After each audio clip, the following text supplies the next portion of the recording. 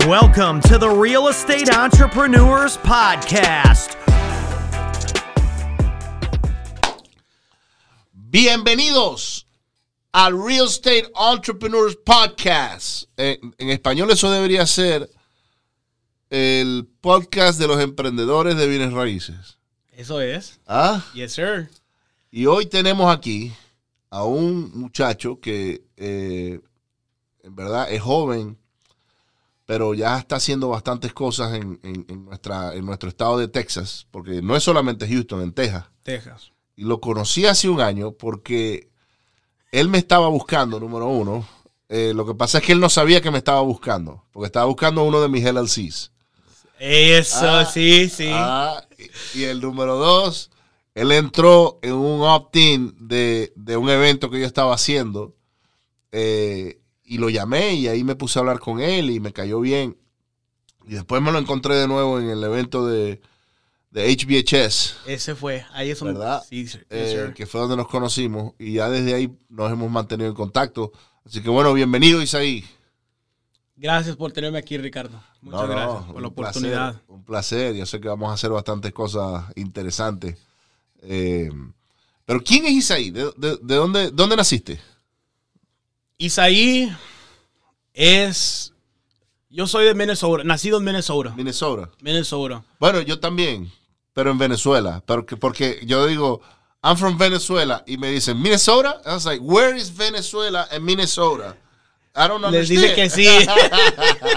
Entonces, naciste en Minnesota. Nacido en Minnesota, crecido en el Valle de Texas, que es el Rio Grande Valley. Ok. Ahí es donde crecí casi toda mi vida. Todo me cambió a la edad de 12. 12 años. A la edad de 12 tuve mi primer hijo. Wow. A esa edad tuve mi primer hijo. ¿Qué edad tenía tu mujer a esa edad? Ella tenía 14 y acababa de cumplir 14. Era más grandecita. Sí, poco. Lo que pasó es que nació mi hijo y de ahí se echó todo a perder. No con mi hijo, conmigo, ¿verdad? Uno tiene que comenzar a buscarle, ¿verdad? Pues tienes que mantener ¿verdad? Estás teniendo una vida. Sí. Y me descarrilé. A la edad de 14 fui a dar a la cárcel por 2 años. Wow. Porque me pescaron con drogas, ¿verdad? Pues como todo tipo de personas de ahí del barrio. Vamos un momentico antes de eso, Isaí. O sea,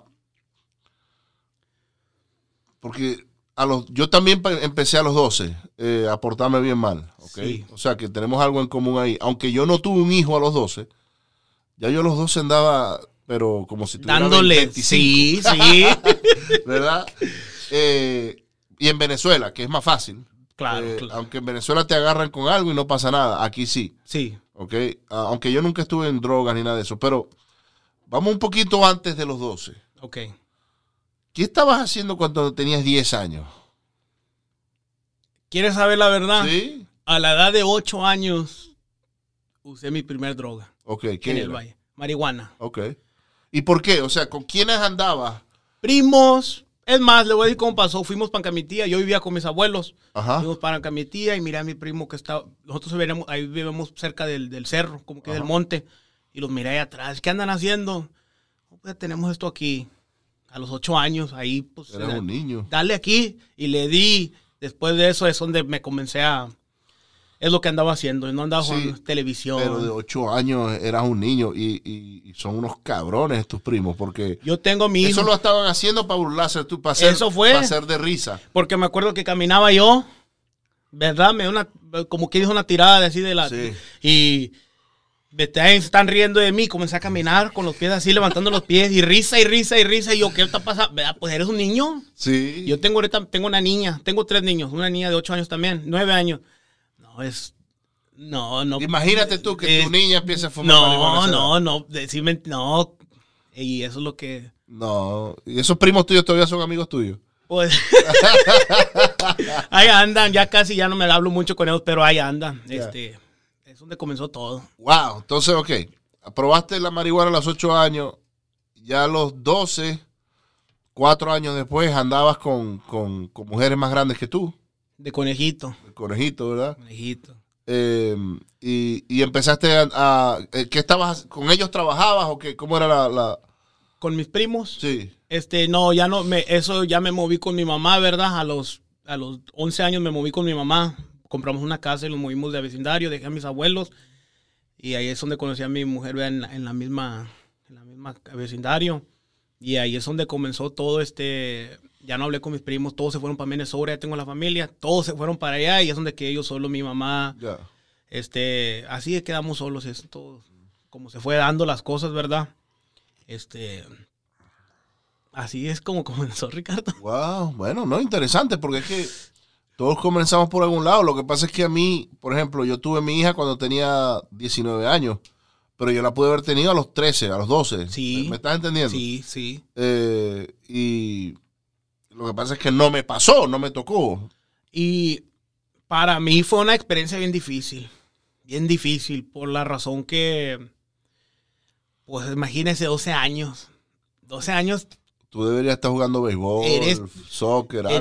Eres un niño. Ahorita, yo tengo un niño, va a cumplir 13 años ahorita. Sí. Pues, como quieres, apenas puede cruzar la calle. Sí. ¿Y me entiendes? Ahí lo traigo de la mano. Y la razón que, pues, yo les enseño para que no les pase lo mismo que a mí, ¿verdad? Sí. Me descuidaron. Yo era un niño. No le estoy echando la culpa a mi mamá. Porque a esa edad, ya desde los 8 años que ya pruebas la marihuana, ya tu mente es otra cosa. Ya no es lo mismo que ser un niño de casa, que lo cuidan. Ya cambia todo el perspectivo de la vida, Sí. todo eso. Y yo viví entre, pues, la familia que, no mi familia nomás, pero ahí en la área que vivimos es puro, pues, ustedes saben, drogas, narcotráfico. Es la frontera, le dicen México chiquito, el valle, es México, ¿verdad? Todos conocen a alguien, todo es primo de alguien, todo es sobrino de alguien, mi tío, mi abuelo, todos andan pesados, como quien dice, todos se mueven, todos tienen dinero. Pues, así es la cosa, y pues, en ese mundo me enredé y fui a la cárcel por 2 años. A los 14 años, saliste a los 16. O sea, a los 16 salí, con probation hasta los 19 años. ¿Y estudiaste mientras estabas en la cárcel? Sí, eso es a fuerza. A fuerza. A fuerza. A la fuerza. Y acabé la escuela un año antes. Salí y acabé la escuela, pero sí estudié, gracias a Dios. Qué bueno. ¿Y en dónde era la cárcel? Fui a San Marcos, Hays County, Bootcamp, se llama, dice... Porque era de esa juveniles. disciplinar, Yes, sir. de niños. Y hice 9 meses ahí en el Valle, en una detention center, y luego me mandaron para acá por 11 meses aquí en San Marcos, Hays County, Okay. Bootcamp. Y saliendo de ahí, le estoy diciendo que saliendo del bootcamp el día siguiente no fui para la escuela y fui a levantar ilegales ahí al río. Wow. 10 más, vamos. Pero ¿por qué te fuiste de una vez a portarte mal? O sea, Porque eras rebelde. en ese aspecto, como lo miro, no era portándome mal, era la manera de agarrar dinero. Era lo que sabías, que sabías cómo conseguir dinero. Porque si me iba para el Churches, porque sí trabajé en el Churches, trabajé en el Pizza Hut, que estaban pagando en ese tiempo $7 la hora. Trabajaba 40 horas y aparte tenía que caminar, porque pues no había quien te dé ride, ya está grandecito, ¿sí me entiende? Dele. Sí. Sacaba 250 la quincena, 300 la quincena, eso no es, la renta estaba a 500 en ese tiempo. Sí. ¿Me entiendes? Sí me entiendes, me pagaban, ponle ejemplo, $1,000 por cada persona que sacara. Sacas 10, son $10,000 en una hora, entrada y salida. Sí. Pero hasta el mero río, se arrima uno hasta el mero río en tal agua y a sacarlo, ¿sí me entiendes? Eso es por lo que la razón que yo ya... Sí, yo creo que aparte de lo que te pasó a ti también, Isaí, es que esas son cosas que se dan en esa zona, Sí. ¿verdad? Del valle. Claro. Entonces, es normal. Es normal, como quien dice... Ir a sacar 10 personas del río en una hora. Es normal ir a mover droga porque estás en ese ambiente y eso es lo que estás viendo. ¿Verdad? No es algo fuera... No, es normal. Sí. Todos tus amigos lo hacen. Es como se dice, en México mataron a alguien. Sí. Okay. Ok, bueno, pobrecito. Sí. Y luego, ¿qué pasó? ¿Qué más pasó? ¿Verdad? No es nada... Y mucha gente, ¿verdad? Así como dice usted, es normal. La área es... El área se presta para eso. Es un área de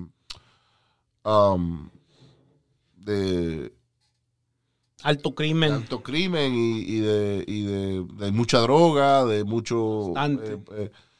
de hecho, no eres el único. Yo conozco otro amigo, también que es wholesaler, que él también pasaba gente de la frontera. También. Y él me echó el cuento un día, pero él vivía aquí en Houston y él se iba desde aquí, no voy a decir su nombre porque no tengo permiso, pero él se iba desde aquí allá al valle, Sí.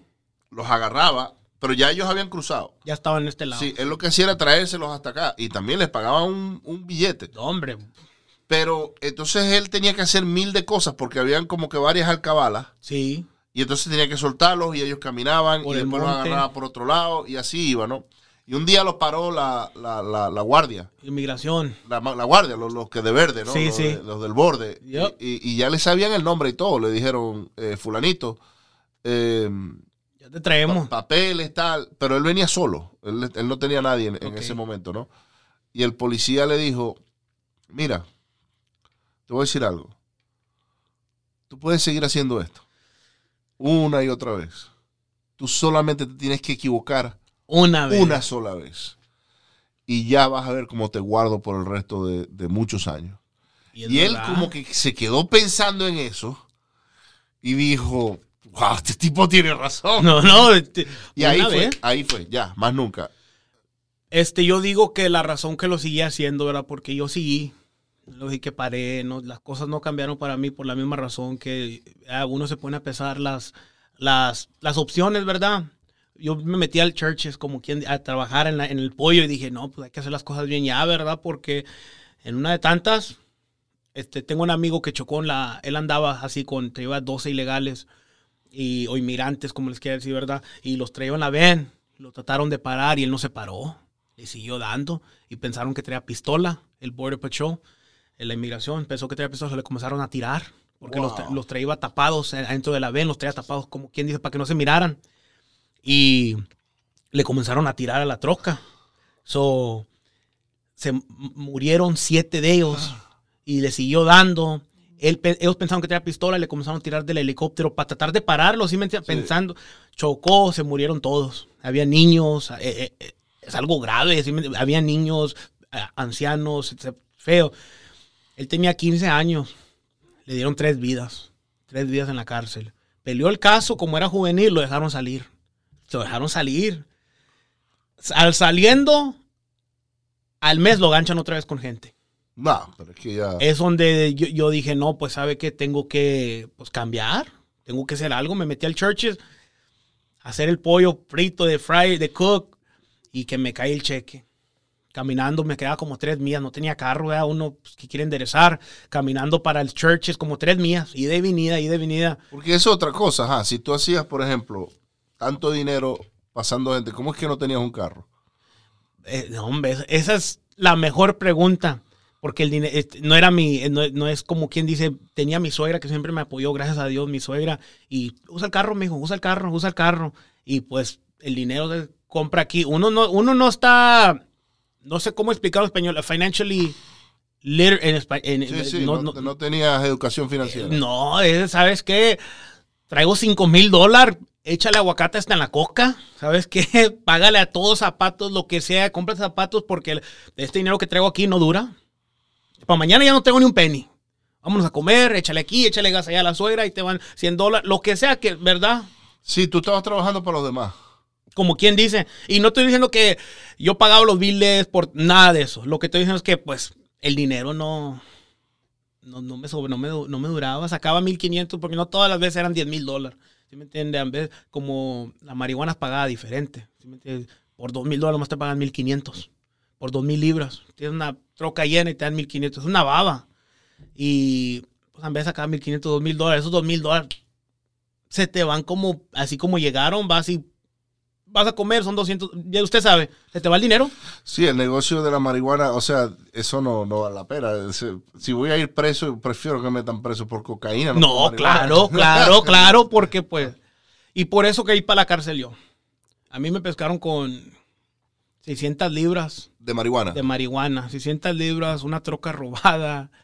No me da gusto, ¿verdad? No, pero es que eso es bueno hablarlo, Isaí, porque es que yo sé que ahí nos están viendo gente que a lo mejor está en el mismo camino que tú estabas.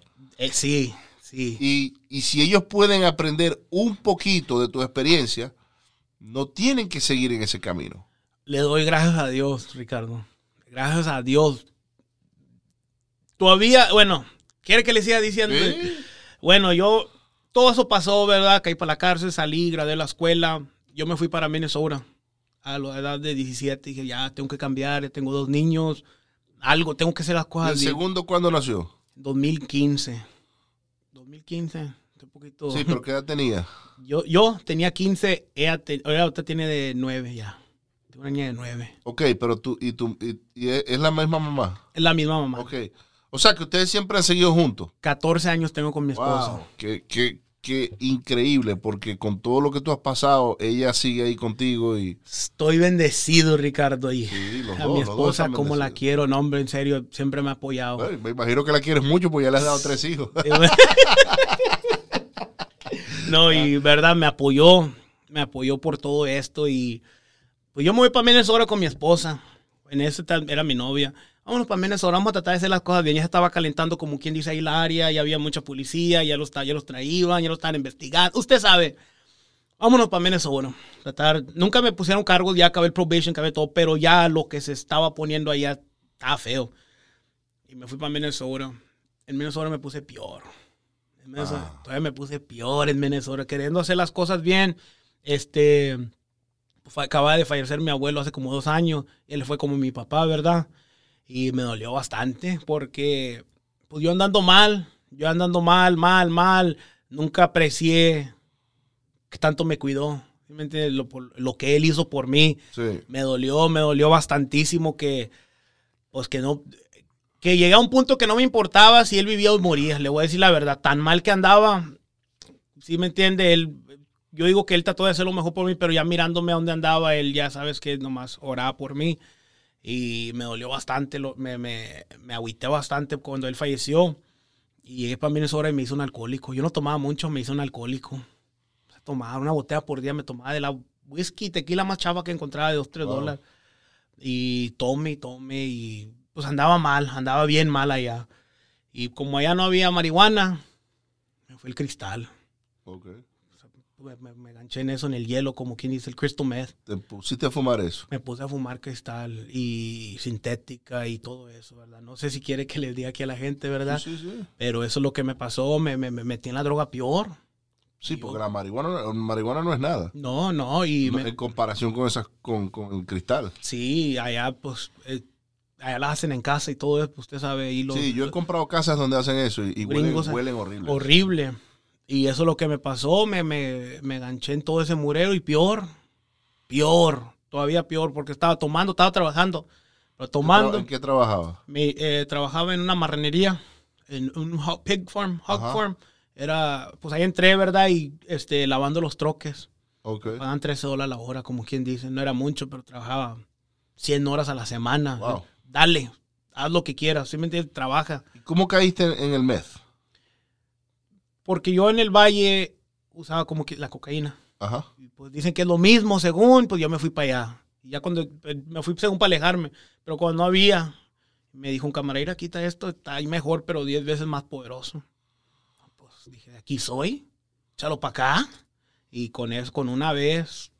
Quedaste enganchado. Quedé enganchado, alcohol y cristal, yo tengo un retrato, se lo quiero enseñar más al rato. ¿Y cómo hiciste para salirte de eso?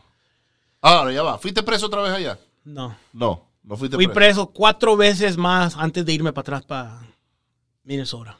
Aquí. Aquí. Ok. En total, ¿cuánto tiempo has estado en la cárcel? Como unos 3 años. Como unos 3 años. 3 años antes de la edad de 18 años. Pues se puede pensar de los 12 a los 17, a los 12 a los 10 son 5 años, me aventé 3 años de eso en la cárcel. Entrada y salida. 6 meses aquí, 3 meses allá, 4 meses, 3 meses, 2 años, ¿sí me entiendes? Y puros tiempitos, pero si yo me voy para Minnesota, llego para Minnesota, quiero hacer las cosas bien, comienzo a trabajar, pero me gancho en ese murero otra vez. No podía salir, es que tiene que ver con la gente que te relaciona. Sí, están todos haciendo lo mismo. Eso tiene que ver con la gente que como ahorita, yo ando haciendo real estate. Sí. ¿Con quién ando? Con usted, ¿verdad? Con gente que anda haciendo lo mismo. En ese tiempo, pues andaba en la droga. Estuvo bien difícil. La manera que salí, Ricardo, choqué. Mire, yo le doy la honra y la gloria a Dios. Más que nada, es por Dios. Le voy a decir por qué. Yo estoy off ese día. Yo le dije a mi esposa, ya no quiero hacer drogas. No quiero tomar, no quiero hacer ¿Y tu nada. esposa no hacía droga? Nada. Gracias a Dios nunca he tocado droga. Wow, ¿y cómo te aguantabas? Yo no sé. Yo por eso... Yo no sé cómo... Yo no sé cómo me aguantó, Ricardo. Sí, porque si hubiese sido, o sea, yo me pongo en los zapatos de ella. Sí. Yo digo, yo no puedo andar con este tipo ya, que lo que viene es anda embolatado todo el día. Pues yo fui homeless. Yo fui homeless por 2 años en el Valle. Yo fui homeless y mi esposa se tuvo que ir a vivir con mi suegra. Por la misma razón que yo era un bum. Sí. Un bum. Ganas poquito de dinero aquí. Ni le daba dinero para decirle la verdad. Que es una vergüenza. Sí, sí. Es una Sí, vergüenza. pero es que estabas en una posición donde el drogadicto y el alcohólico no valen. No. ¿Entiendes? O sea, no ven por los demás, sino por ellos para alimentar el vicio. Yo fui homeless por casi 2 años. ¿Pero dónde dormías? ¿En la casa? Afuera, acá amigos, en el monte. ¿Sí me entiendes? Por eso yo siempre, yo soy del cerro, dame lo que sea y con eso me conformo, ¿sí me entiendes? Sí, sí. Pues ahorita que estoy haciendo un poquito más dinero, pues ya no me conformo con lo que sea, para eso trabaja uno. Claro. Pero yo siempre digo, soy del cerro, yo dormí en el monte, ¿sí me entiendes? Ahí me bañaba. Yo fui homeless. Muchas veces, no, yo la estoy fea. No, yo fui homeless, drogadicto, homeless, bum. Wow. Tú sabes, te voy a decir algo, Isaí. Tú no eres el primero que pasa por aquí con esa misma historia. Han pasado, se me acaban los dedos. Tengo más de 10 que me estoy acordando. Tú me estás contando esto. Eso me es. estoy acordando de Robert, me estoy acordando de Charlie, me estoy acordando. Porque cada uno, claro, todos con una historia diferente. ¿Verdad? Pero han estado presos, han estado homeless, han estado en las drogas. Y hoy día han cambiado su vida, pero increíblemente, ¿no? Ahora, algo que a mí me impresiona es el amor que te tiene tu esposa y que te tuvo tu esposa todo este tiempo. Porque lidiar con una persona como tú en aquel momento, no a hoy es diferente, ¿verdad? Pero en aquel momento, bien difícil. Hay noches que yo sé que pues ya me ha perdonado ella, Dios me ha perdonado, pero hay noches que me despierto así nomás pensando de eso, como las cosas que puse a mi esposa, las cosas que puse a mis niños, porque pues ya tenía 2 niños y ya andaba acarreando. Llegó un punto que mi papá le tenía que comprar pañales, mi suegro les compró pañales, lo estaba manteniendo, mi suegra lo estaba manteniendo y yo andaba es algo horrible. Andaba de vago, es sí. Horrible eso. Y yo llegué para Minnesota ya, como le está diciendo eso de cómo paré. Chocaste. Yo le dije a mi esposa, ya no quiero nada de esto. Y ella me dijo, no, está bien. Yo estoy acostado en la sala y estoy mirando la televisión, erizo, o sea, se dice erizo, sin usar nada de drogas. Soy sober y estoy acostado. Y sale un comercial hacia la nieve y mi esposa dice, ay, se me antoja uno. Y yo, pues a mí también, a mí no me gusta la nieve. Pues que me arranco y le dije, voy a agarrarte nieve, pues que me arranco para el banco y que saco $100. Saqué $100 y dije, me paré en el camarada y le toqué la puerta. Estamos en el callejón y le toqué la puerta y no me abría. Y dije, no me abre ¿verdad? ¿Qué onda? Déjame echarme una vuelta más antes de salir del callejón. Dije, no, espérate. Yo le había hecho una promesa a Dios que ya no iba a tomar ni fumar, ¿verdad? ¿Verdad? En ese tiempo dije, ¿sabes qué? Dios, ya no quiero fumar ni tomar porque era un alcohólico. Yo estaba vomitando sangre. Wow. Yo ya estaba vomitando sangre. Y dije, ya no quiero tomar, ya no quiero fumar. Bueno, paro en el callejón, no me abre el señor. Otra vez, para salir del cajón, dijo, hey, ¿sabes qué? Es una promesa. Tienes que ser un hombre de tu palabra. Me echo la vuelta, ya me voy. Una vez más, terco el señor. Me meto para atrás y está mi hijo atrás de mí. Wow. Traigo a mi hijo para acabarla conmigo. Está atrás. Toco. No me abre la puerta el señor. Ya para salir, mi abuelo siempre me trató de instruir en la palabra de Dios. Dije, no, pues hay que ser hombre de palabra. Dije, nunca prometas algo que no puedes cumplir. Saliendo del callejón, me hicieron T-bone.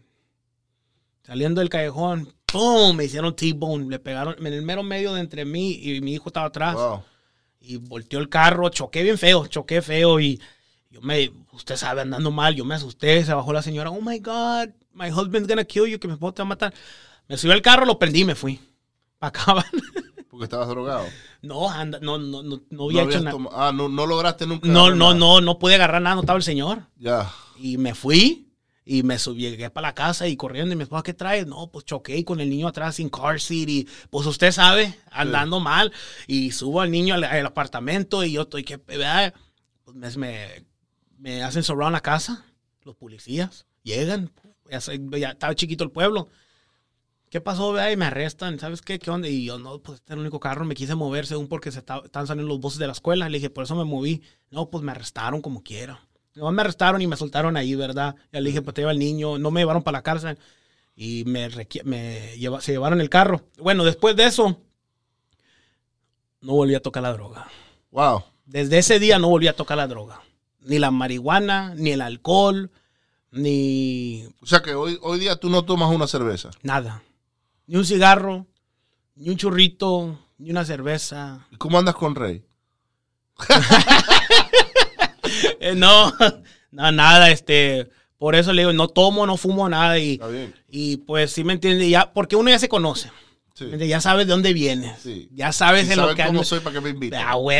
Y por eso no, verdad, bastante agua tomo, así que voy con amigos como los eventos y todo, 4 o 5 vasos de agua a todo lo que da. Ok, entonces, hiciste,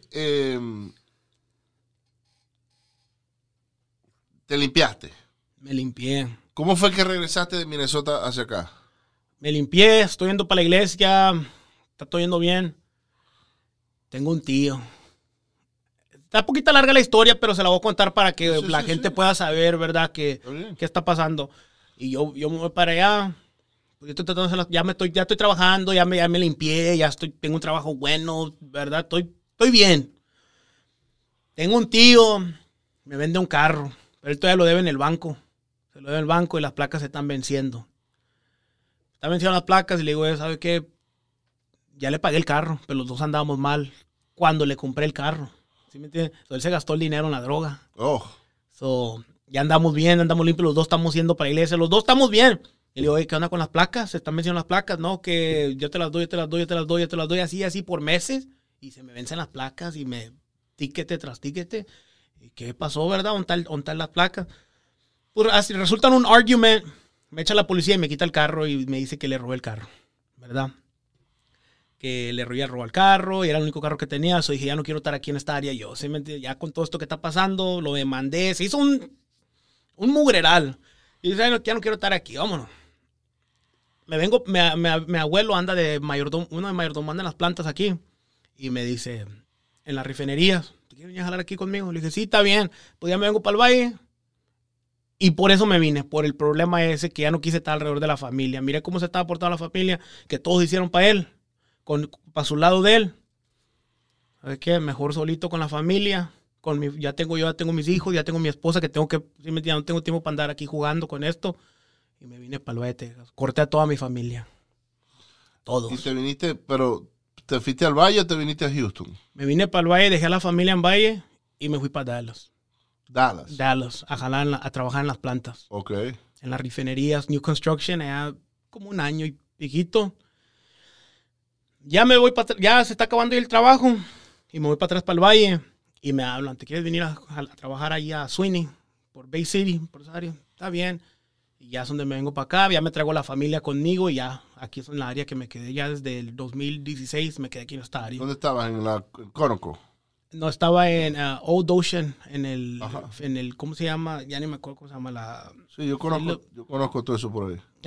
La que se hizo ahí, es el 35, ¿no? 35, sí. El que está ahí en la orilla, en la calle, ya no me acuerdo cómo se llama. Sí. Old Ocean, Phillips. ¿Y estabas ahí que haciendo pipe fitting o qué? Anduve en la pintura un rato. Okay. En la pintura un rato y ahí anduve pintando pipas y usted sabe. Pero yo siempre he dicho esto. Be the best, do your best or don't do it at all. Uh-huh. Si lo hago es para hacer lo mejor que yo pueda. No es para hacer que ahí subí los rangos de volada y aprendí a leer los planos. Esta historia está chistosa. Yo siempre he querido leer planos. Y bueno, ya sé, ¿verdad? Pero siempre quería leer planos. Y necesitaban gente que leyera los planos, las estructuras. Y oí al mayordomo general que está diciendo, no, pues necesitamos a alguien que nos ayude. Y pues que le he hecho mentiras. Le digo, no, yo sé. ¿Sí sabes? Sí. Y que habla, marca por radio, acá tengo uno que sabe.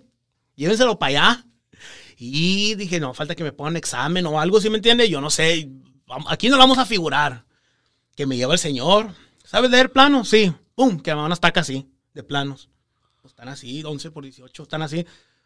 Una estructura de... Son como 900 pies. No estoy exacto cuánto, vea, pero tal la estructura son como 100 pisos. Ok, dale. Al fin del día necesito que me traigas qué está pintado y qué no está pintado con estos planos. Pues yo no sabía, pues buscarle y para arriba y los planos al revés. Ahí es donde aprendí a leer planos. Se acaba ese trabajo, soy el primero que me jalan para acá, para Freeport. Hey, ¿sabes qué? Me hicieron como supervisor de los planos.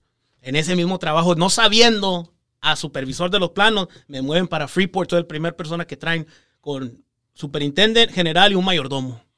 Entro yo. Nomás somos 4 que entramos primero al trabajo.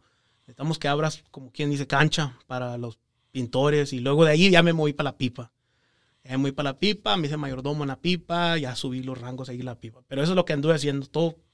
Por eso vivías por allá por Angleton. Por allá viví, por eso. Freeport, Sweeney, Quintana, todo eso anduve trabajando. Bay City, todo ahí. Y eso es la vida de las plantas, ¿verdad? Pues yo tengo casas por todo eso. vamos de los wholesale. Todo eso, sí. No, ahí le estoy haciendo wholesale algunas.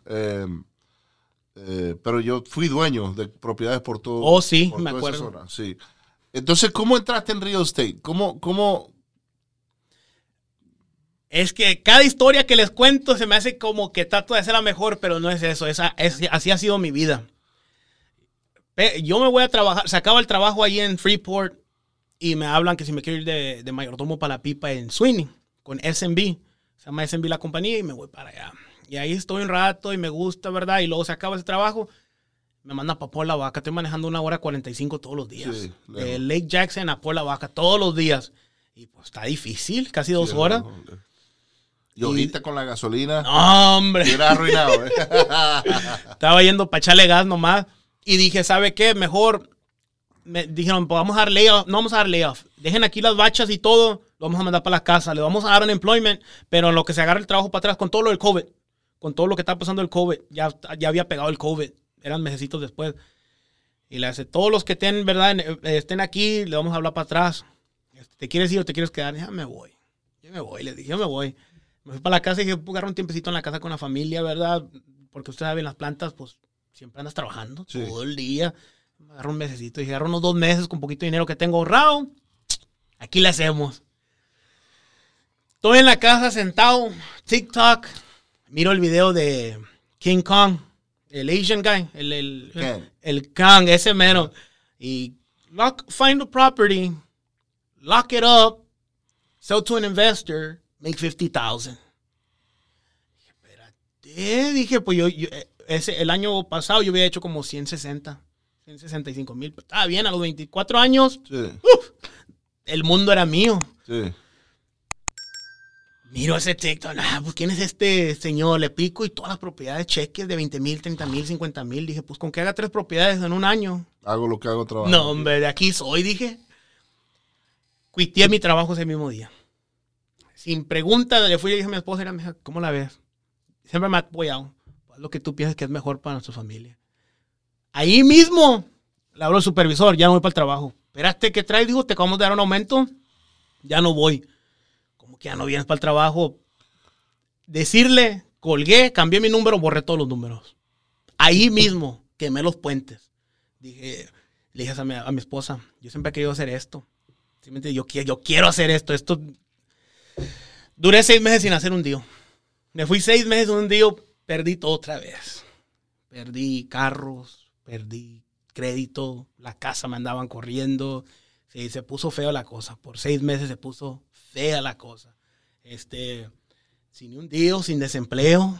Se puso feo. Yo duré como con $20 en mi cuenta como por un mes.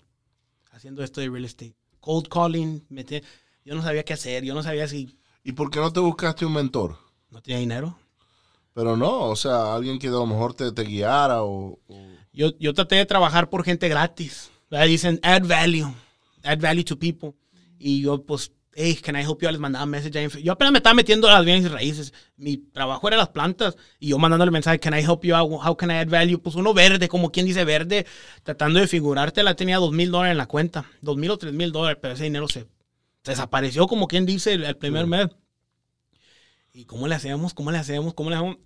Y texting, y no, es más, no hice text. Estaba haciendo cold call yo. Okay. Pero las listas, pues, poquito de dinero, pues agarraba las listas de Fiverr. Agarraba las listas de Fiverr, las hacía skip con Fiverr. Es un error. No, hombre, nunca agarré a tíos por eso. Me gasté como $1,500 en todo eso. Nunca agarré a tío. Pues resulta que un día... hay que tener la fe. Uno se tiene que saber qué traes, como quien dice, qué traes en el morral. Sí. ¿Qué te tienes que calar? A ver si es verdad que yo siempre decía, yo soy esto, yo soy el otro. En las plantas, ¿verdad? Que yo ando acá, ¿verdad? Pues a ver, atórele, ahora sí, búsquele. Ya no quiero ir para las plantas y luego más era humillarte, regresar a la gente que te tuvo marque y marque, que te regreses, que te vamos a dar jale, que los cortates. Ir a pedirles trabajo. Y no, le dije, vamos a buscarle. Pues un día encontré una deal ahí en Lake Jackson. El señor la quiere vender la casa. Corro los números yo según ARV. De aquí soy. Dije, aquí voy a hacer unos $10,000. El señor la vende. La vende la casa antes de yo llegar ahí. Le había puesto un for sale by owner allá al frente de la casa. Eso es como diciéndome, come get me. Yo me arrimo, el señor ya la vendió. Y le digo a mi esposa, hay que no perder la fe, ¿verdad? Hay que seguirle dando. Estoy trabajando, de repente no lo estoy haciendo la manera correcta, pero va a salir algo. Tiene que salir algo. No puede llover por siempre, ni en el diluvio llovió por siempre. Sí. Aquí se va a encontrar la manera. Llego para un ice cream shop, traigo como 20 de los niños me están pidiendo que ice cream. Y dije, pues, ¿sabes qué? Pues, vamos a darles, ¿verdad? Pues, no es mi culpa, no es culpa de ellos que yo los traiga así. Pues ya me paro ahí a comprar una nievecita. Estoy comprando una nieve. Y yo pago con cash porque no traigo a cash. Estoy pagando y me meto. Falta $1. Me subo a la troca para agarrar el $. Donde vengo está un señor que dice, el señor me dice, no te preocupes, ya lo pagué. No sé qué fue, dijo, yo te quiero pagar por ti. ¿Cómo que quiere pagar por mí? Nadie viene nomás, ahí te va. En la gorra decía, God answers all prayers. Oh, wow. Y yo me quedé, ¿qué onda, mija? Mira cómo está esto. Y me puse a orar con mi esposa, decirle que como un mes después encontré una propiedad en Brazoria. Allá en Brazoria. La casa era, mire cómo está esto. La casa era como 2,700 pies cuadrados. Hoarder house, casi cayéndose la casa. Todas las casas en Brazoria son de hoarders. Ah, sí, horribilisísima. Y pues usted sabe, aprende ARV times 0.70, menos reparaciones, pues es lo que sabe uno. Yo me arrimo con el notepad y está la señora que quiere vender, quiere $45,000 por la casa. Y pues según uno ahí haciendo la matemática enfrente de ella y no, pues según rayando, no sé ni qué estaba rayando yo, pero pues rayale ahí. Caminando la casa, toda la casa estaba deshoarded. Y pues, no, pues dije, lo que le puedo ofrecer son $30,000. Los números que yo había corrido, la podía vender a $100,000. Me dije, le saco $70,000. Voy a hacer un billetal. Lock it up for 30 y no la puedo mover. Blasting it on Facebook, mandándose a la gente. Pues era mi primer deal, ¿sí me entiende? No se vende. No se vende la deal. ¿Y cómo le hacemos aquí? No se vende, pues tuve que cancelar el contrato con la señora. Wow. Le cancelo. ¿Sabe qué? Me dije, las reparaciones salieron un poquito más alto y no puedo. Así queda. Me habla 2 semanas después. Si me das $15,000 por la casa, dijo, mi hija se tiene que mover de ahí, ya no la quiero ahí. La quiero correr, ¿verdad? Que se va conmigo para Tennessee. Ya no la quiero ahí. Dame $15,000. Y pues uno como la escuela de la calle, como quien dice, le dije, le doy 10. Dijo, si me mandas el contrato ahorita, te lo firmo. Dijo, si tú me mandas el contrato ahorita por $10,000, te lo firmo. No, hombre, de volada que le mando el contrato. Te cerró ella, tío. Me cerró, sí, me cerró la señora. Dijo, si me lo mandas, te lo firmo. Pues que le mando un contrato de $10,000. Y ahora buscar un buyer, ojalá que caiga alguien. Era una casa grande en un medio acre. Está grandecita. Es una casa, vale $270,000 arreglada, loco. Pues miren lo que pasó. Yo no sé cómo pasó esto. Yo la hago market out. Ese mismo día me habla un señor. Hey, la quiero la casa, ¿cuándo la puedo ir a ver? Aquí estoy en la área. Le dije, pues, yo me arranco para allá ahorita. Pues ahí está de Lake Jackson a Brazoria. Me arranco para allá. Llego y el señor le hace. La mira la casa. Yo estaba pidiendo $32,000. Yo estoy $30,000 por ella. Y yo, no, hombre, no, me emocioné, pero no, como poker face, como quien dice, no le enseñes. No, le dije, pues, a ver, déjamela con mi compañero. Le dije, pues, se me hace que si lo tomamos. Y ya me estoy yendo. No, hey, fírmame un papel. Yo la quiero por $30,000. ¿Cómo sé que no la va a vender a alguien más? Dije, si este señor la quiere a $30,000, algo hay que no estoy viendo yo. Ya sabía que no la podía mover a 100,000 o 70,000, ¿sí me entiende? Porque pues no podía. El señor me la compra a 30,000, él cierra. Él cierra $30,000. El mismo cierre se la vende a alguien más a $50,000. Se la vende a alguien más a 50,000. Ese otro señor la compra a 50,000 y la hace hold como por 2 weeks y la vende a 75,000. Ese señor que la compra a 75,000 la vende como a 90. Se vendió y se vendió y se vendió. Y me di cuenta porque ya conocí a todos los inversionistas ya después que, tú fuiste el que vende esa casa, pues yo la compré a fulano y a fulano, yo la compré a aquel y así se fue. Y me quedé pensando, yo dejé como $70,000 en la mesa, pero ese mismo cheque saqué $20,000 de esa deal. Eso fue lo que me disparó, como quien dice, me cambió la mentalidad, como quien dice, proof of concept. Sí. Aquí sale, sí sale, pero hay que buscarle. Llego para el banco y me ponen un hold en 14 días en el cheque. Sí. Aquí no te pueden feriar nada. Son 14 a 21 días que te ponen un hold. Para la próxima wire. Sí, yo, ¿cómo le voy a hacer?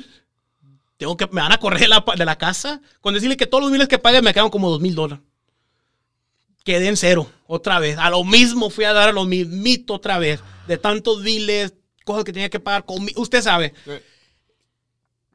Después de eso, me encontré como dicen, un all-inclusive service, que les pagas como $1,000 y ellos hacen cold call por ti, mandan mensajes por ti, te hacen hire un VA, pero es como, it's theirs, no te lo dan a ti el VA. Les mando como $1,000. Dale, pues si tratar de seguir dándole, pues me caen 2 deals de eso, uno de 5,000 y uno de 8,000. Y pues, como dicen, rinse and repeat, si trabaja, porque si no es not broken, why fix it? Otros 1,000 y otros 2 deals, y otros 1,000 y otros deals. Y en una que no me cae ni una deal, ya le había metido $3,000 y no me cae ni una deal. Y ahora sí, veas, como quien dice, es parte del negocio, pero pues ya le metí $3,000 y no me cayó nada, ¿verdad? Y otra vez, y ya comencé a agarrar poquitas más deals. Y así es como metí a real estate. Wow. ¿Y cuántos deals has hecho ya? O sea, desde que empezaste. Como 100. Como 100. Casi 100 deals. Si no, poquitas más. Tengo como, ya voy para 2 años haciendo esto, ¿verdad? Sí. Como 100 o menos o más, ¿verdad? No tengo el número exacto, pero como cada mes hago como 5 deals. 5 a 10 deals. 5 a 10 deals. Okay. Dependiendo, ¿verdad? Pero es donde estamos. Qué bueno. ¿Y estás tú solo? ¿Cómo es tu equipo? ¿Cómo luce tu operación? Ya tengo un equipo. Okay. Todos son overseas, puros virtual assistants. Tengo 6 cold callers. Acabo de agarrar 2 más, vamos a hacer 8. Tengo un text campaign nomás, porque nomás un texter. Tengo un acquisition manager de Costa Rica y luego tengo un junior acquisition que hace el follow-up y tengo un disposition manager que es de the Philippines y me ayuda a vender las deals. Uh-huh. Y tengo unos realtors aquí que también que les mando las deals para que las vendan por caso que no se puede vender. Y un transaction coordinator. Y es todo. ¿Y tú estás haciendo marketing en dónde? ¿En Texas o afuera? ¿Cómo? Todo Texas. Okay. La manera que yo lo hago es, como Houston sí le pego, pero como le digo, cost per contract para mí está alto. Está alto. Lo que hago es, por ejemplo, si yo voy a llegar por ejemplo, al Paso, porque ya llegamos al Paso. Llegamos para allá para el Paso, lo que hago es mando mi disposition manager primero. Mi dispo. Y comienzo a hacer una lista de actual vetted buyers. Porque puedes comprar una lista. Sí, puedes comprar una lista de buyers, ¿verdad? Pero yo mando a mi disposition que le esté pegando a El Paso, por ejemplo, por un mesecito. Agarrando emails, phone numbers, relationships. Ya que tengamos 25 a 30 buyers confirmed and vetted, yo ya comienzo a hacer market para allá. O either cold calling, texting, pues our main channel ahorita. Pero ya le comenzamos a mover. Muevo 2 VAs para allá. Ya le comienzo a dar, como quien dice, una sacudidita. Y luego otros 2. Ya miro que se están dando. Ok, ya vamos a mover. Pero nunca suelto un lado para irme para el otro. Exacto, ¿verdad? Y así es como entro yo, ¿verdad? Y así es mi operación. Yo muevo para El Paso, mando mis dispo, ya mando mis VAs. Y luego mi acquisition. Por eso nomás tengo una acquisition y un junior acquisition. No estoy muy grande así para traer tanto overhead. Pero así es, ¿verdad? Y luego, por ejemplo, El Paso, ya sacamos 3, 5 contratos, lo que sea que saquemos. Y luego, por ejemplo, vamos para, no sé, para Dallas, Odessa, ¿verdad? Andamos brincando, como quien dice, dándole. Nosotros tenemos una cerrando en Odessa el lunes. ¿El lunes? Tenemos 2 en Bluffdale. Ok. Que cerraron ayer, pero no han hecho funding todavía. Tenemos otra en Kingsville. Ok. Tenemos 7 cierres esta semana, todas en Texas, pero yo trabajo un poquito diferente. Nosotros vamos, por ejemplo, a Tennessee, por decirte. Sí. Pues es que lo que tú estás haciendo en Texas lo puedes hacer en todos los estados. Sí. Es nomás de hacer skill properly. No. ¿O no? Es más fácil de lo que tú piensas. Tú te vas y te sacas una lista en Tennessee. Sí. Y esto es lo que yo hago. Yo me saco una lista en Tennessee. Sí. Y empiezo a darle. Pam. Tirar el gancho. 3 contratos. O un contrato. O lo que sea. Sí. Entonces ahora yo tengo ahorita 5 junior dispos. Ok. Y un dispo manager. Que se encarga de todo. Que es el que está encargado de los junior dispos. Pero los junior dispos ya hay uno que está senior. Que ella sabe cómo corre el agua. Y ya sabe cómo corre exactamente. Ya sabe negociar. Es todo. Todo, ¿verdad? Ellos están todos en Venezuela. Ok. Todos. El senior dispo está aquí, César, que tú Sí. puede ser que lo hayas conocido. Entonces, nosotros agarramos contrato primero con el Acquisitions Team. ¿Yo? Agarramos contrato primero. A lo que agarramos contrato, se mueve el Dispo Team. Ok, al revés. Al revés. Sí. Porque a mí no me gusta buscar buyers si no tengo algo en la mano. Claro. ¿Me entiendes? Porque yo igual le hago skip tracing a toda esa gente, le hago, o sea, Claro. le invierto, ¿me entiendes? Yes, Entonces, sir. prefiero invertir con contrato en la mano. Con que traer algo en la mano ya. Porque me dicen, ¿qué tienes? Aquí está.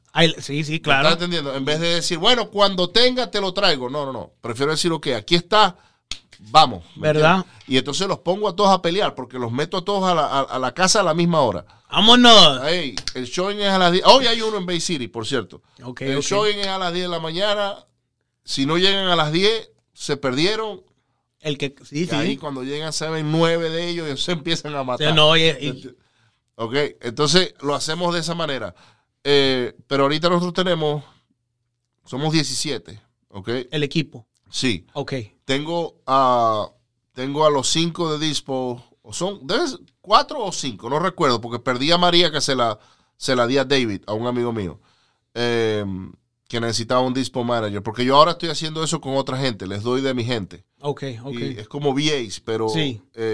Tienen que tener ciertos sistemas para poder trabajar, para que yo se los pueda dar. No nomás es, tú ocupas uno, ahí te va. No. Tiene que estar. Tiene que tener varias cosas. Por ejemplo, tienen que estar en Investor Lift, tienen que estar tienen que tener una plataforma de texto que yo confíe. Entonces, si el proceso de ellos es parecido al mío, se lo doy. Ahí te va, sí. Pero si no. Porque Ok. entonces no va a funcionar. ¿Verdad? ¿Me entiendes? Entonces, así hacemos todo ahora, y estamos haciendo ahorita en New Mexico, estamos agarrando como 9 contratos. En Kingsville, matamos la liga ahí ya por ahí pasé. Por Kingsville. Sí. Está bueno. Corpus, en Corpus le dimos a la piñata. ¡Vámonos! Alrededor de Corpus, todo eso, le movimos la mata y se cayeron casas de todos lados. Le movió al limoncito. Le dimos porque yo no le doy a las ciudades grandes. Es para donde voy yo, ya no. Ya no, porque no, hombre, no sacas nada y si saca un contrato, el cost per contract son $2,000, $3,000. No, mi cost per contract son 500. Ok, está excelente. Mira, los compradores de San Antonio, Corpus, Houston, Dallas, si tú le das un deal donde ellos ven $40, $50,000 de equity, ellos se van a una hora y media. Sí. Y dicen, yo voy. Porque eso no existe en las ciudades grandes ya. No, ya no, hombre. ¿Ves? Entonces, hay que ir a los mercados terciarios. Por cierto, voy a sacar un curso de eso, lo voy a estar posteando en mi página de ricardorosales.com pronto. No va a ser barato porque esos son mis trucos y se los valores, claro. Se los voy a vender, ¿ok? Pero son mis trucos y son los que funcionan. Claro. Y yo siempre, Isaí, esa casa que tú estabas buscando una vez en Lake Jackson,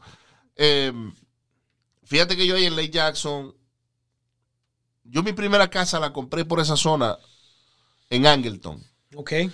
En el 2015 o 14, por ahí. 2014, 2015. Y fue que yo antes, en aquel momento, me metía en el MLS y buscaba todo lo que valía menos de $50 por pie. Yo ponía $50 o menos por pie en Houston, ¿no? Sí. Entonces, porque yo solamente compraba en el MLS.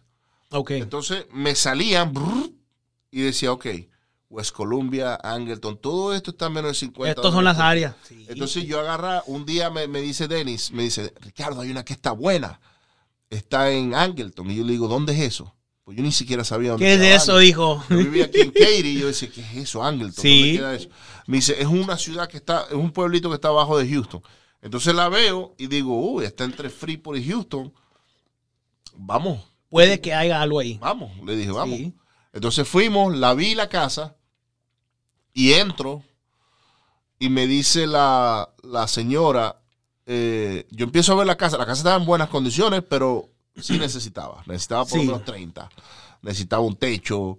Le faltaba, sí le Sí le faltaba, pero pero estaba buena. Los huesos estaban buenos. No, estaban buenos. Tenía hueso y carne, pero había que cortarle la suya. Sí, sí.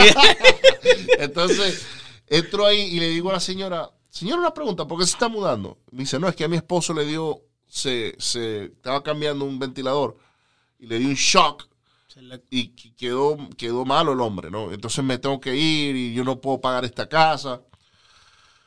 Y le digo yo, ¿y alguien más la ha venido a ver? Y me dice, sí, 5 inversionistas. Y yo le digo, ¿y usted tiene oferta? Me dice, hay uno que me está ofreciendo lo que estoy pidiendo. Ojo, esta casa está en el MLS. Listed on the market. Y yo estoy hablando, ella tiene un agente, ¿ok? Y yo le digo a Dennis, que es mi agente, en ese momento, le digo, Dennis, ya fue, vamos a ofrecerle a ella lo que está pidiendo. Ella creo que estaba pidiendo 85 o 95, no me acuerdo, pero era por ahí andaban los números.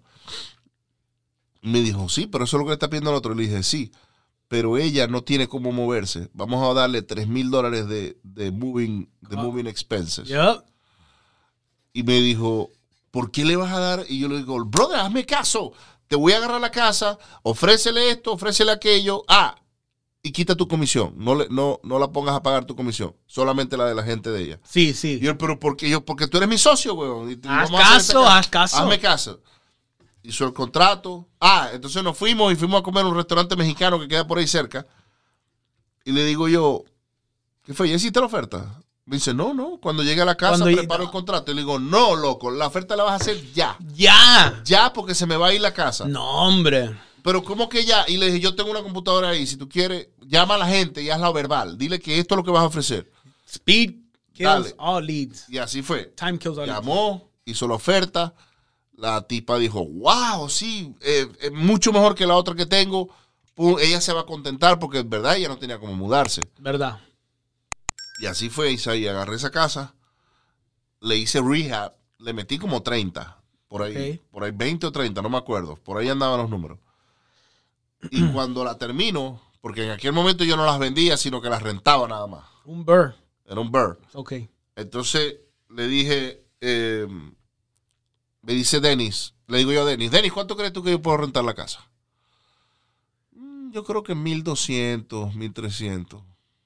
Y yo buscaba en la zona y yo no veía nada a la renta. Nada. No había ni una. No había nada. Yo digo, 1,200, 1,300. Digo, no. 1,750. Para que amarre. Y me dice, ¿cuánto? Y yo le digo, 1,750. Me dice, pero loco, ¿de dónde tú sacas ese número? Y yo le digo, ve, aquí no hay nada a la venta. El ARV de esta casa yo creo que son $175,000. Sí. Así que yo voy a pedirle el 1%. Y él como que a regañadientes me decía, no, yo le digo, hágale, póngale ahí, que lo peor que nos puede pasar es que nos hagan una oferta y la agarremos. Y que no, es lo peor. Me dijo, bueno, está bien. 1,750, 5 ofertas el primer día. Damn. Y yo dije, ¿qué es esto? ¿Qué encontramos? Eso fue una mina de oro.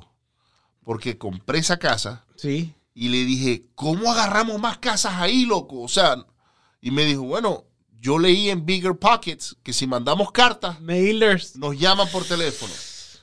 Y yo le digo, ¿cartas? ¿Qué es eso? Entonces me mostró. Sí. Y yo le digo, no puedo creer que esas carticas funcionen. Yo no creía. No. Y me dijo, sí, loco, funcionan. Y yo le digo, bueno. Vamos a ver. Vamos a ver. ¿Cuánto necesitamos para mandar, no sé, cartas, pues? Sí. 500 cartas. Yo ni siquiera sabía. Y me dice, vamos a mandar $500 a ver qué pasa. Entonces, él sacó una lista Sí. de 500 casas. Yo puse el dinero y él me las mandó. Y empezó el teléfono a sonar. ¡Sas! Y me dice, Ricky, nos están llamando, loco. Y yo le digo, vamos a negociar. A ver qué hay. Entonces yo fui y veía casitas. Me acuerdo que había una que agarré en 12,000. Que esa casa hizo, después de que la arreglamos, hizo un appraisal de 120. Hubo otra que compré en 35. El appraisal fue de 140. Y así, o sea. Esa área es, si encuentras una good deal ahí. No, ya no hay. Ya eso se acabó. Yo acabé con todo eso. Bueno, yo entré allí el año pasado. Bueno, el año pasado yo hice uno de 35,000 ahí. yo entré allí, encuentro una deal ahí en Angleton. La señora quiere $28,000. 28. No, espérame. Y yo, no, pues así como está poquita más abierta la marca, no había comps, así. Dije, no, pues ¿sabes lo que voy a hacer? Le voy a ofrecer 15. O sea, pues, le ofrezco 15, la señora se les había morido el esposo. Dice, sí, dame los 15, mándame el contrato. Wow. En eso, yo estoy en la iglesia, salgo de la iglesia y me habla el hijo. No vuelvas a hablarle a mi mamá, lo quiere robar, que esta casa no la dejó mi papá, no vuelvas a hacer, lo mínimo que quiero son $30,000, y si yo te hablo, contéstame. Así el señor bien agresivo. Y yo le dije, no, pues es que yo quedé de acuerdo con la señora. Dijo, no, 30 o nada. Y yo te hablo si cambiamos de... Que cuelga el señor. Y yo, no, ven una casita de 600 pies cuadrados. Sí, eso es lo que pasa, que no vale. Y es más, era de madera de afuera, pero estaba en foundation. Sí. Y yo, no, hombre, pues, esto es un tío aquí, ¿verdad? Me habla la señora para atrás 2, 3 días después. ¿Qué pasó? Dijo, ¿no quieres la casa o qué? Y yo, ¿qué? Me acaba de hablar su hijo que no le hablara. No, mi hijo no manda, yo soy el que manda. ¿Cuándo quieres llevar la casa? Y yo le digo, pues vamos a verla. Dice, pues pásate por mi casa a levantarme, no tengo carro.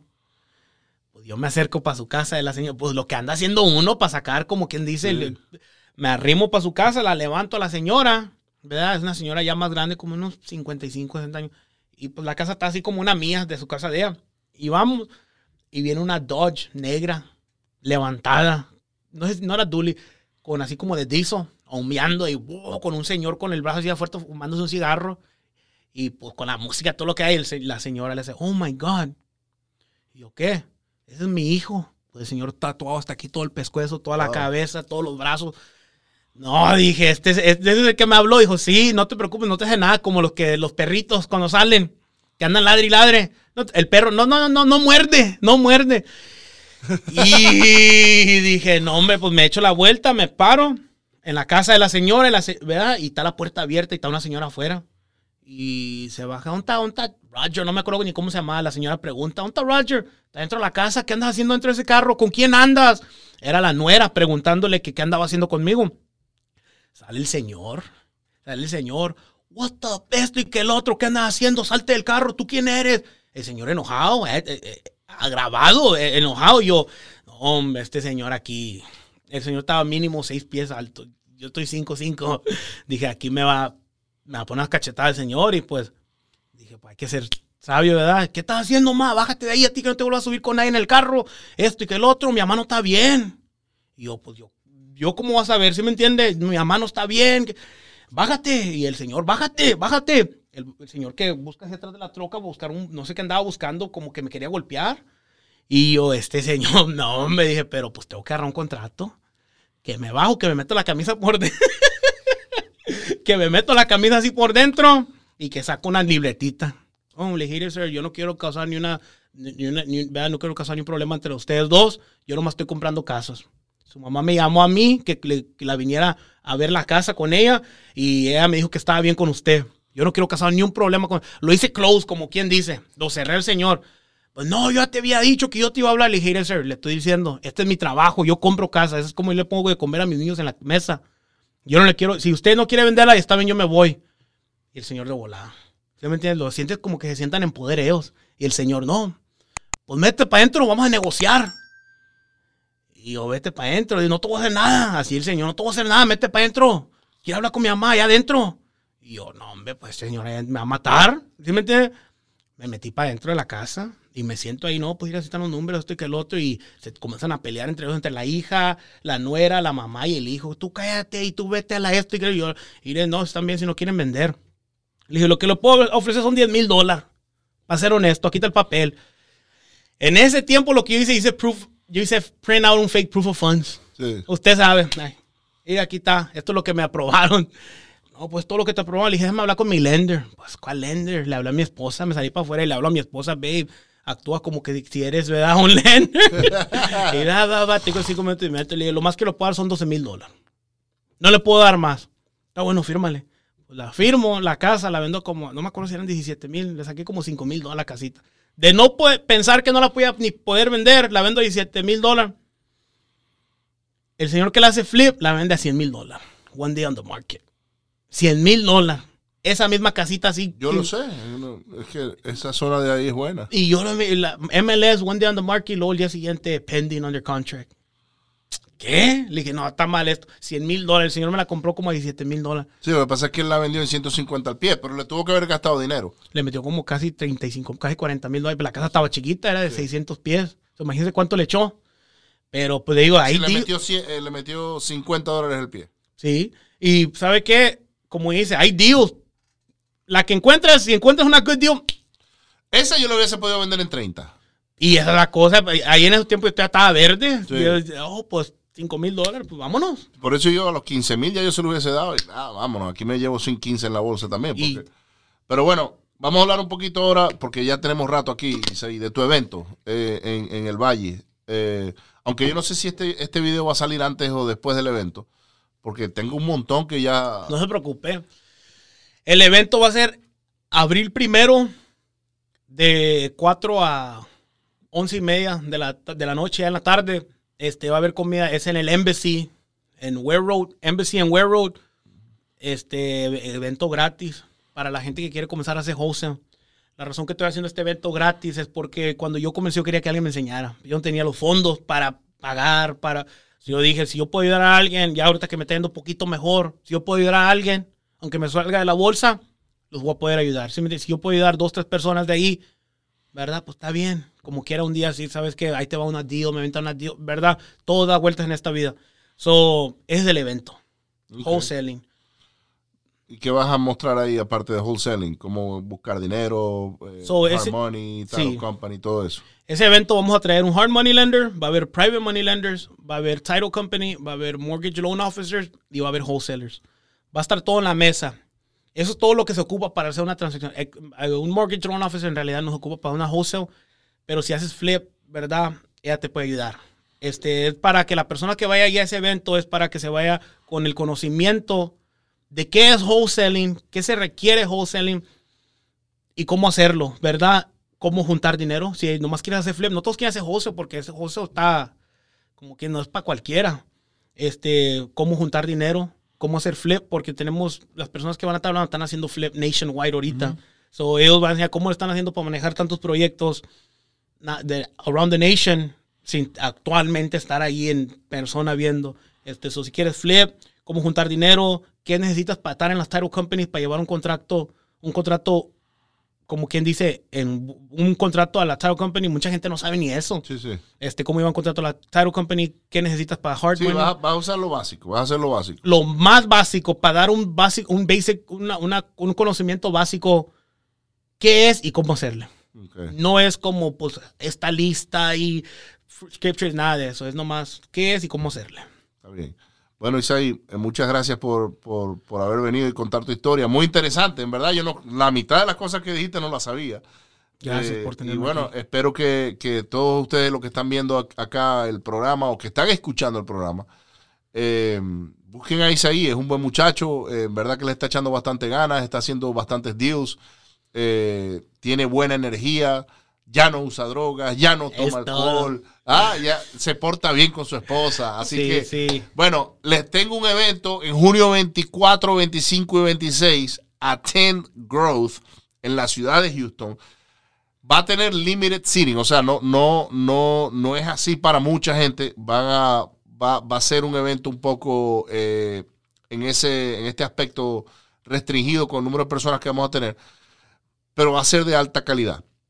Así que apenas suelte el website, búsquenlo, compren su ticket y nos vemos en la próxima. No se olviden de darle suscribirse a la campanita y muéstrale este episodio a todos los que tú conozcas o que tú creas que se pueden beneficiar de la historia de Isaí, que necesiten ver este tipo de cosas y que quieren entrar en el mundo de bienes raíces, ya que tanto Isaí como yo lo estamos haciendo. Así que bueno, nos vemos en la próxima. Bye.